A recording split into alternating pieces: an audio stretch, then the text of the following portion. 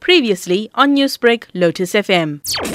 Well, the court has indicated that the matter will proceed this morning to a virtual hearing to consider Zuma's special plea against the prosecutorial team from the NPA that are prosecuting these fraud and corruption charges relating to the arms deal. So as this is a legal argument, there's no reason for the matter not to proceed and for argument to be heard. Of course, as this is a criminal trial, Mr. Zuma is entitled to be present, and I'm sure that the appropriate arrangements will be made for him to be able to follow the proceedings virtually. Considering the rioting and looting in parts of the country, do you anticipate this to have an impact on the already drawn-out case? Well, it shouldn't. I mean, the court processes must continue. These are legal processes that, as you say, have been going on for rather a long time, and it's really important that these matters get finalized so that the trial of Mr. Zuma can get underway. The rescission application by Zuma will seek to have the Constitutional Court relook its sentence to allow his stay in prison to be substantially reduced. On what grounds does this apply? Well, I mean, the court heard argument last Monday on this matter in the Constitutional Court, and the judgment has been reserved. I would be very surprised if the Constitutional Court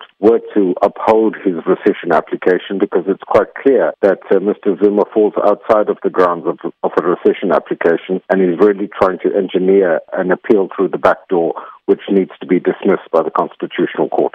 Newsbreak, Lotus FM, powered by SABC News.